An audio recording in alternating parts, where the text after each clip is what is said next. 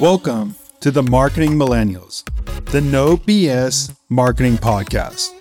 I'm Daniel Murray, and join me for unfiltered conversations with the brains behind marketing's coolest companies.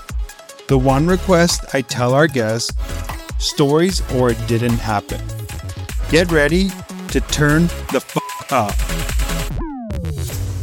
I don't want to be the class clown, but what I noticed is that sometimes the entertaining stuff can really take off and get a lot of eyes on you when you do something crazy or something that makes people laugh out loud.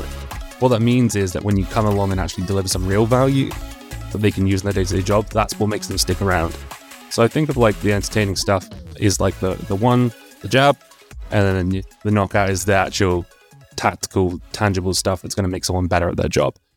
What is up, everybody? This is the first podcast that I've had 2+ guests. Now I have 4 guests on the podcast. Almost the whole Lavender marketing. Is this the whole Lavender marketing team, or is there more people on Lavender? Okay, the whole Lavender marketing team on the podcast. I'm going to let everybody give a quick intro, and then we're going to go into our fun topic today. Jen, we can start with you. Yeah, Jen Allen Knuth now, my new last name as of 2 weeks ago. I lead community and partnerships for Lavender, which also includes events. And this is actually my first time in a true marketing role. So I'm the newbie on the squad here. My official title is marketing at Lavender, which is pretty generic. So my main thing here is right now the working title is Academy, but really the goal is to create like I'll use the cliche term of building out a media company. So that's like what we're trying to do here. Oh, Chelsea. Yeah, thanks for having us. So I'm leading content. Also, like we don't have titles. So that's why when Todd is like, yeah, like marketing. We don't really have titles. Kind of like one of the first signals of us just kind of being a little unorthodox and fun. But I'm leading all aspects of written content. So articles, all written forms of content on our website, kind of like owning the website as like an editor as well. Blogs, long form, research-backed content, et cetera. And also kind of helping with our strategic narrative and brand, which all kind of ties together. Cool. And the last but not least, Will. I would say least. These are good people we've got here. My one-word title is just social. So I do everything social media related, create short-form content, manage the accounts, that type of thing. Awesome. Today I want to dive into a topic. The reason why I wanted to have the Lavender team on here is because they're doing something different in the market. They're making B2B marketing not boring. There's a lot of boring B2B out there. So I want to go into how each of you think about B2B marketing. How's your approach different to the standards that marketing has right now in the market? And then, and we can go deeper into each topic.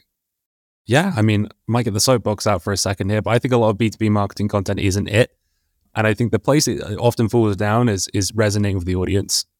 I think the content is made to check a box instead of actually give value to people or be interesting or be entertaining or all three of those sometimes. And I think that's often because you've got marketing teams who don't really know their audiences. So a good thing about this team as well, especially in like how I feel about it, is 3, I believe. Chelsea, you haven't worked in sales, have you? But not a slight to you, but 3 of the 4 Does the lemonade stand count? Yes, it does, 100%. But 3 of us have worked in sales. We know the what people care about. We've done the job. We understand what people are looking for, what's funny to them, what's going to be valuable to them. And I think a lot of marketing teams don't know their audience the same way and don't think about the same way they can deliver value to those folks. So I think that's where a lot of B2B marketing go wrong. There are tons of companies that do this well. A lot of us have worked at those companies. You know, I think about Refine Labs and Vidyard, Salesfeed, Chili Piper, more companies that aren't coming to mind right now. But I think those are the folks who are doing it really well, thinking about their audience first and really connecting with them. One thing that I think you said, which I love, and I think it's actually hard to find marketers who actually have like expertise in the role that they've done before. So you all have sales audiences, and having 3 people on this call who have expertise in sales, it gives you a leg up because you actually could talk the talk that your customers are talk and walk the walk. you actually come from, you've had the pain points they've had, which I think it's hard. I've done this. I've worked at Service Tech where the audience was plumbing and electricians, and I've never been a plumber. I don't know what it's like to be a plumber. I mean, I've unclogged the toilet a couple of times, but I didn't do anything else. So it's like hard to put yourself in the shoes of someone else, but that's why I think you all are crushing it, because you have generally expertise in this market. So I want to go how Chelsea's thinking about B2B differently as well.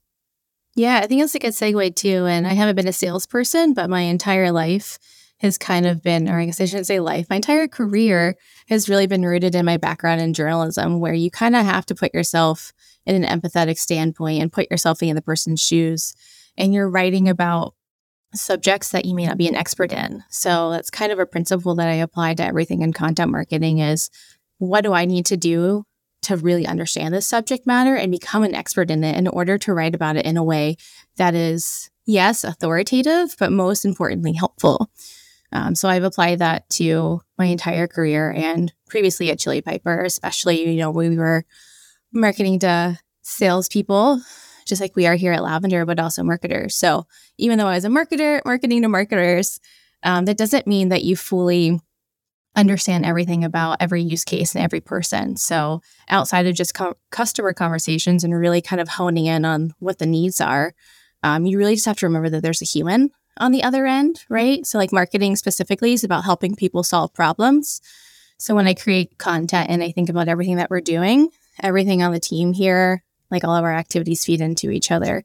And we're all able to learn from each other, right? So like different subject matter expertise, different backgrounds. I learned so much from Will and Jen from sales. And like Jen mentioned, like she's never been marketing. So like, it's just so fun to be so collaborative and learn from each other. And when we're creating content that's truly helpful, and when I say content, it's not just written content, I think it's just encompasses everything. We want to make sure that we're really honing in on what those problems are that marketing is solving for. I think a lot about, I think it was Amanda Natividad Esparturo who commented on this recently, and she spoke about how problems are inherently painful. So if you can address or understand or feel your customers' pains, like, do you care enough? Do you understand them well enough? Are you caring about the wrong thing? And what do you need to do to more deeply understand and put yourself in their shoes? So that's kind of how I approach the standpoint in all of the content I create. Yeah, it's funny because I think the two things that I always say is like the best content out there, there's two ways it could be great. Is one, you have someone who has expertise had done that. And the second is have someone who's been a journalist who knows how to research, knows how to interview people, knows how to get the best details out. I think people underestimate the journalist route. I think journalists have a way of talking to people and getting questions out of people that other people inherently don't know how to do. So I think that's great that you come from that background. I think that's the other plus of journalists and salespeople. I think you guys have a dream team both on the team. Todd, I'm going to go, you're talking about creating a media company. I want to know, like, what does media company mean to you? I think because this has been a buzzword for a long time. I think probably the last 3 years, people are saying we create a media company, but what does that actually mean to Lavender? I've seen a couple different takes on this. I've seen recently people say when we talk about a media company, we don't literally mean a media company. I kind of take the opposite approach of that. Like when I say let's build a media company, I don't think about okay, what's a long form asset that we can repurpose a bunch of different times and then call that a media company because we're putting out different formats of media. The way that I look at building a media company is, what are the media companies that you know of?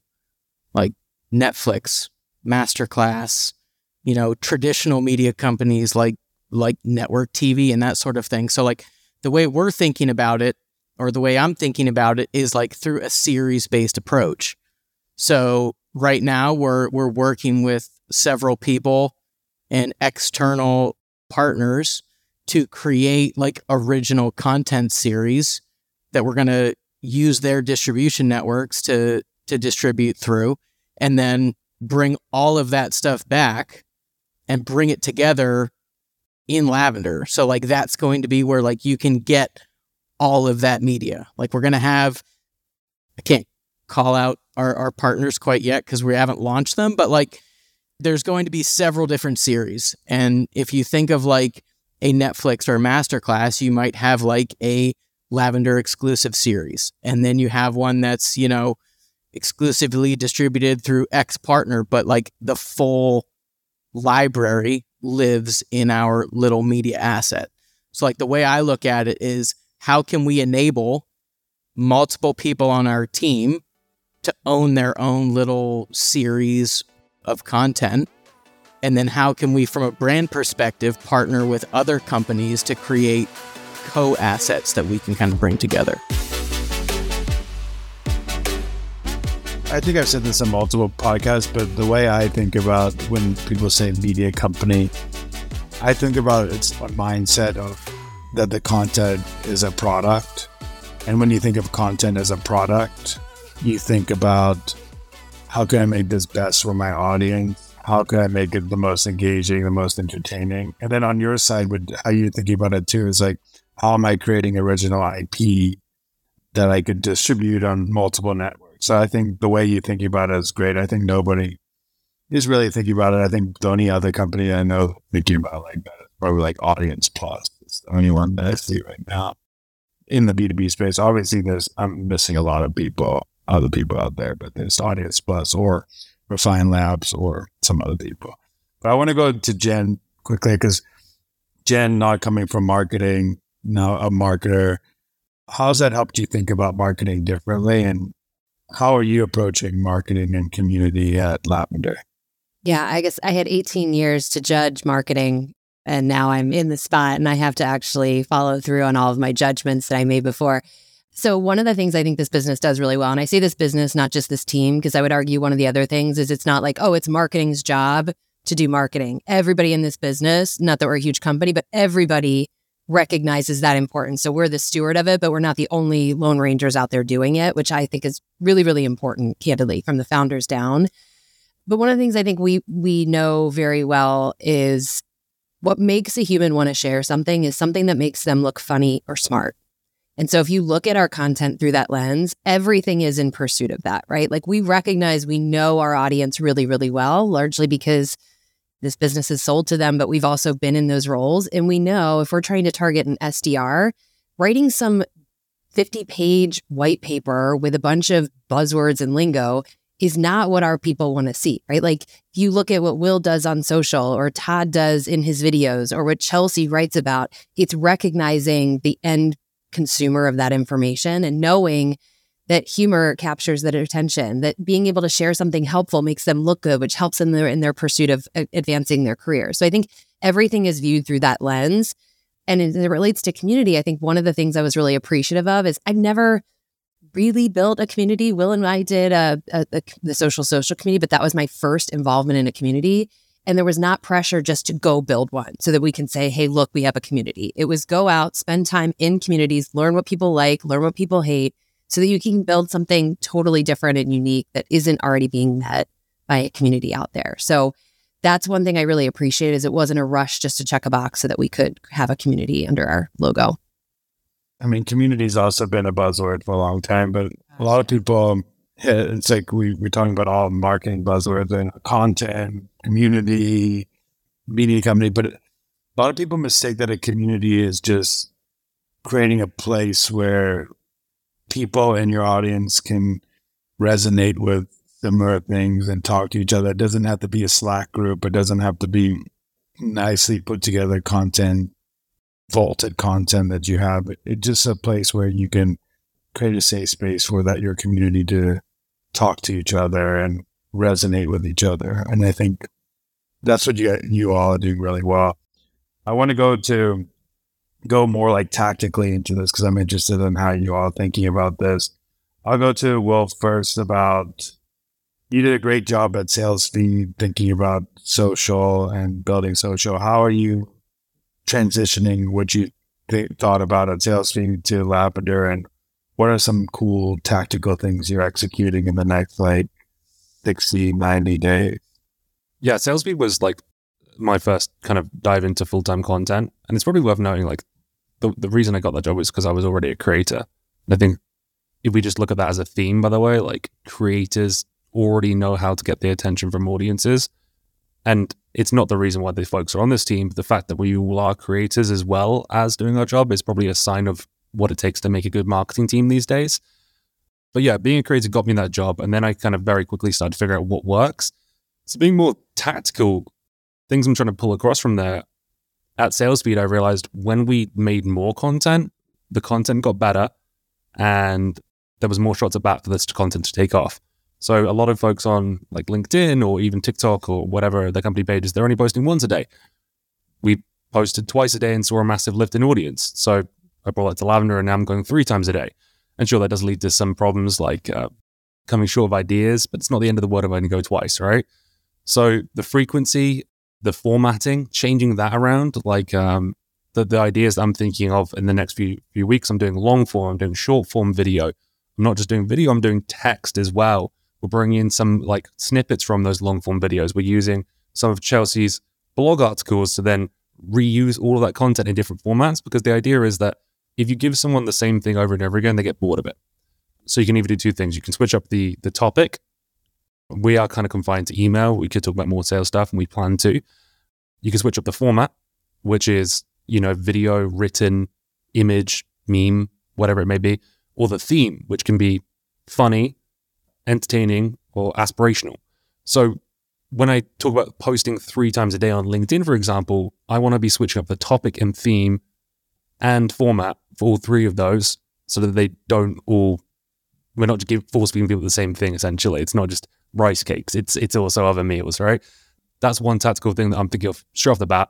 And the thing that's going to happen in the next 60, 90 days, we're going to probably see some really well-produced long-form content that I'm super excited for.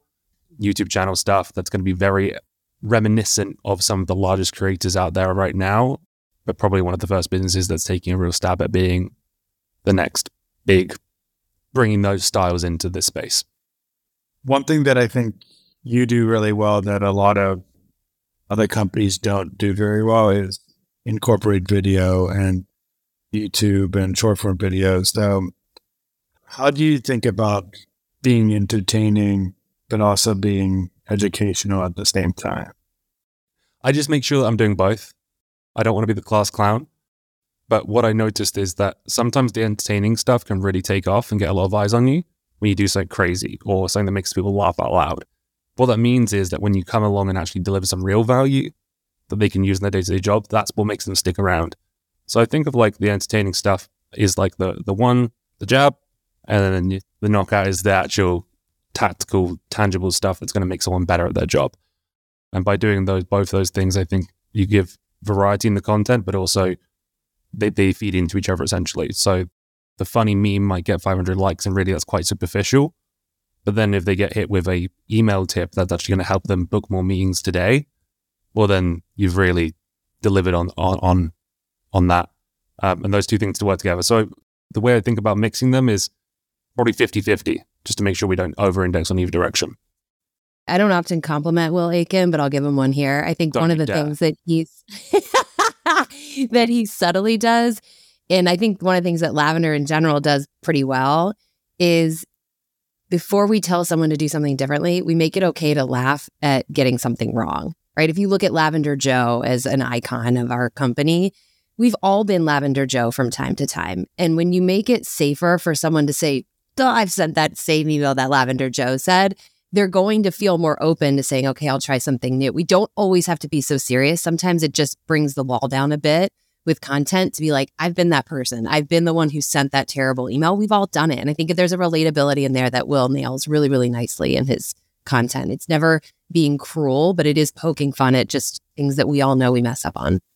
I think I'll go to you next, Janice, asking, so you have all this great content being created from BDR stuff, from Chelsea creating great content to Will creating good social content.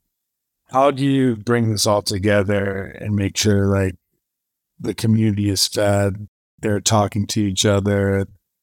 How are you thinking about bringing the sales community to Lavender? Actually, I would say we think more of bringing Lavender to the sales community. So I would say one of the things that I'm really proud that we do is we spend time figuring out where our prospects go to learn, right? Where do they hang out? Who do they learn from? And then we look to see what's already happening there and where we can add to the conversation. And this is probably like I said, I didn't spend too much time in communities before taking this job, which was one of the reasons I was like, why am I getting this job? I have no experience here. But as a result of the last couple of months spending time in different groups and organizations, it's very clear there's a lot of great things happening. And so as I think about community, I don't always think, okay, how do we rip that and pull that into ours? And then how do we mirror that? I think about there's a wealth of places where our prospects are going to learn and gather right now. How do we show up to that and add value? So whether it's like for job seekers, making it very clear that our tool is available for free for them, whether it is looking at groups of people that are getting together and talking about challenges and then adding to the conversation and saying, here's stuff that we've learned just in the interest of being helpful. I think our bet is that when you just genuinely try to help and it's add value is like the lamest term ever, but when you are genuine about just trying to add value versus saying like, download our, Chrome installation, people will naturally get curious and say, who are you? What are you about? What do you represent? What do you work for? And so I think one of the things I'm super proud of is that this whole team abides by that and does good, adds helpful content in communities that exist today. I also love that you said that how could you bring Lavender to the salespeople? I think that's the correct way to think about it. And I also think being on the ground and being on the community helps everything else around here, everything that you're all doing. So you knowing what tools salespeople needs will help everybody here. Being on the ground, figure out the problems, because we know it's hard. It's hard for everybody here to always be in the weeds trying to figure out what's the current sales problem, what's the current problem in the market. So it's good to have someone who's there on a day-to-day basis, being in the weeds, making sure the salespeople as a whole are getting fed with the right type of things from Lavender. I'll go to Chelsea on this. How are you thinking about content differently? I know you crushed it at Chili Piper, and I saw Chili Piper for years. I've been following Chili Piper's content for years. I'm a big fan, but you're also crushing at Lavender right now. How are you thinking about content differently than you thought about at Chili Piper? And also, what are some things you're excited about doing in the next months to years at Lavender? I think there's a lot of similarities between Chili Piper and Lavender in that they're both trying to make B2B not boring, try things differently, whether that's being spicy or bold or just not boring.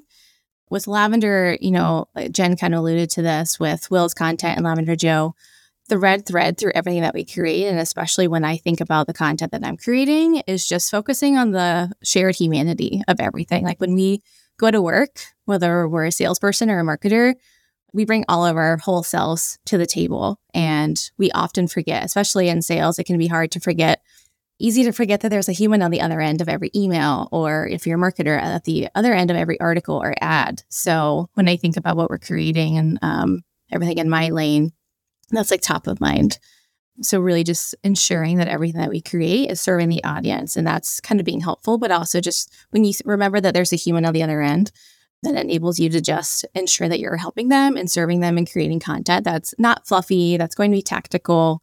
And that's one of the reasons why I think Lavender is so powerful. And one of the reasons why I joined the team is this mentality that the whole company abides by of just giving and not expecting anything in return. So we don't gate content.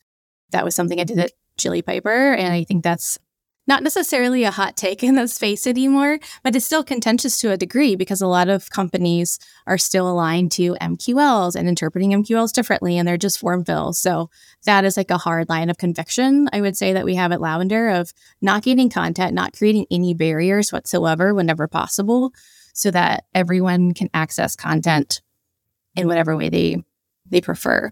So when you also think about what I'm excited to create, what we're doing as I guess as a marketing team is almost offering up like a silver platter or like a buffet. I have like all these food metaphors in my head of like how we're thinking about the content we're creating. We're offering up our audience in order to best serve them a silver platter of content, whether that's short form video, long form video, short form blog posts, long form blog posts, social clips. Like our goal and our vision, this will soon be on our website and kind of shared everywhere, is this idea of just making it easy as possible for anyone to find what they need, find content that's helpful that can help them in their day-to-day and make a difference and isn't fluffy. And it's in a way that they prefer to consume it. You know, as humans, we all prefer to consume things differently. Some people hate audio clips. Some people hate, short form video or looms. So that's the goal. And probably what I'm most excited about is just creating content in a myriad of formats to make it easy for people to get whatever help they want. It's crazy that a lot of companies don't think about it this way. It's all about the audience. And if you think about the audience, then you're not thinking about MQLs. You're not thinking about all the end goals of things. You're thinking, is this useful? Is this helpful? How could I make this easier for people to consume? But also, it kind of fits in the ethos of your product. Like your product makes like sales lives easier. So your content and everything should make sales lives easier. And the way you consume it should be an easy way to consume. So it's cool to kind of match the product to what you all are doing in marketing. I'm going to go to Todd because I know Todd is the king of funny videos on TikTok or LinkedIn, but also thinking of things creatively that I haven't seen anywhere else. I know I've been tagged in a couple of his videos and been a face in some of them, which has been fun. How did you think about doing the series? I know you can't really give too much details, but how did you think about doing this series? How do you think about what content should be in there? And how did you brainstorm it creatively? Like, how did you come together and whiteboard this topic, just using quote terms of how you actually did it, but how did you come up with the idea? So first, I just want to say ha to Will, because he said I was the funny guy. Yeah, Dan works in marketing. You make marketing content, mate. Of course he's going to think it's just funny than mine. Mine's just ragging on marketers, if anything, half the time. To answer your question about the series and that sort of thing, it kind of happened unintentionally. So December of last year is kind of when I started like creating TikTok content. And in February, after I had done a couple that got some traction on LinkedIn, I put out my calendar to like anyone who wanted to chat about TikTok, creative video, entertainment, anything like that. And I had like several hundred people take me up on that. And like one of the recurring themes in all of those calls was like, people would ask me like, do you have an example of X? Whatever I just like maybe threw out as some sort of advice. They'd ask me like, do you have an example of that? And I found myself not being able to tell them the creator's name, but I could tell them like, oh, it's the person that does these like crazy green screen, like Zoom call videos where he pretends to be in the office, but really he's like on the side of a ski slope or something. And like this kept happening where like I could recall series, but I couldn't recall a person. So like that's when it kind of clicked that like, okay, like if I can become known for like something, like for example, like one of the ones I leaned hard into was worst marketer in the world. Like if someone can say like, oh, he's the guy that does those worst marketer in the world videos, like after telling people that so much, you eventually learn the person's name. So like, for example, with the green screen videos, like after I told like 30 people, the guy who does those green screen videos, like I can now say Frankie LaPena is that guy. That's how like the series concept, for me at least, came to be. It was just through like realizing that I couldn't recall people's names, but I could recall what I knew them for.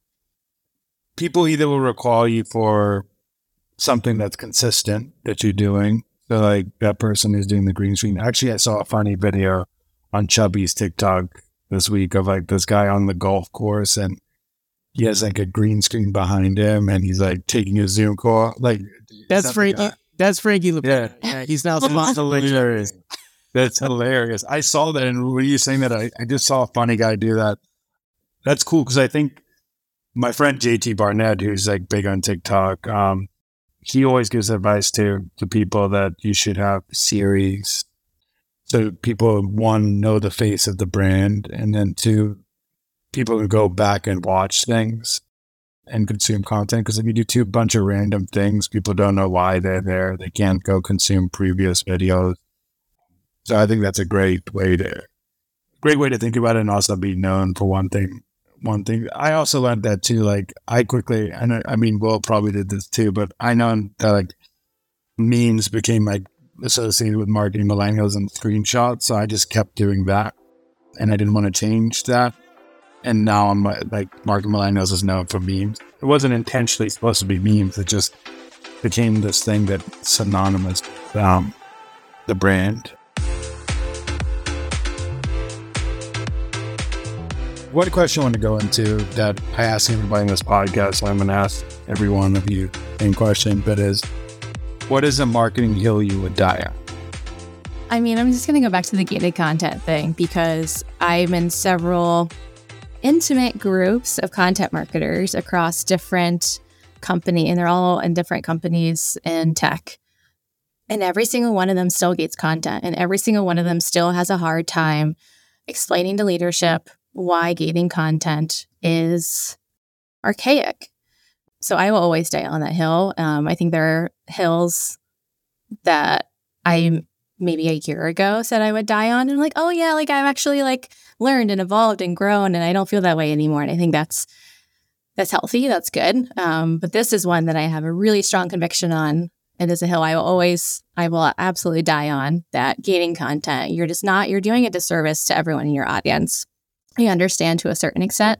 I think some industries and ICPs are okay with gated content. For example, early childhood tech companies that are catering to educators, they're fine giving their email for content. But in general, if I want a piece of content, I just want to like consume it and be helped and enjoy whatever it is that you spent time creating and writing.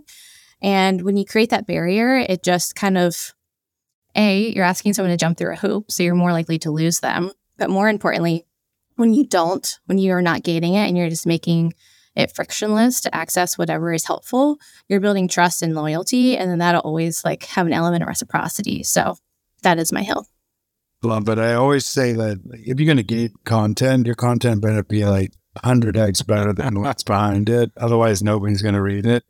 Like the only way I would ever like think about gating content is like if I had like a community and there's a bunch of other content behind there, and I'm like, hey, to get this content, you have to be in this community. Like that's the only way I would gate content. Otherwise, there's no other way I would think about it. And there's other benefits when you do that too, right? There's other benefits that come along. Yeah, well, I'll go to you. What's the marketing hill you would die? Brands can have a voice. It's not even a hill, but it's like, I think people just need to take more risks, honestly. I think that's probably the hill I'll die on. Tell your legal team to F off, which most companies can't, but we don't have a lawyer, so haha, suckers. And just lean all the way in, like go harder and be willing to take those risks because they'll pay off. And if they do, and otherwise you just become this wave of mediocrity. And I don't know, I just feel like every great story, someone took a big risk along the way. You never hear these things where they played it safe.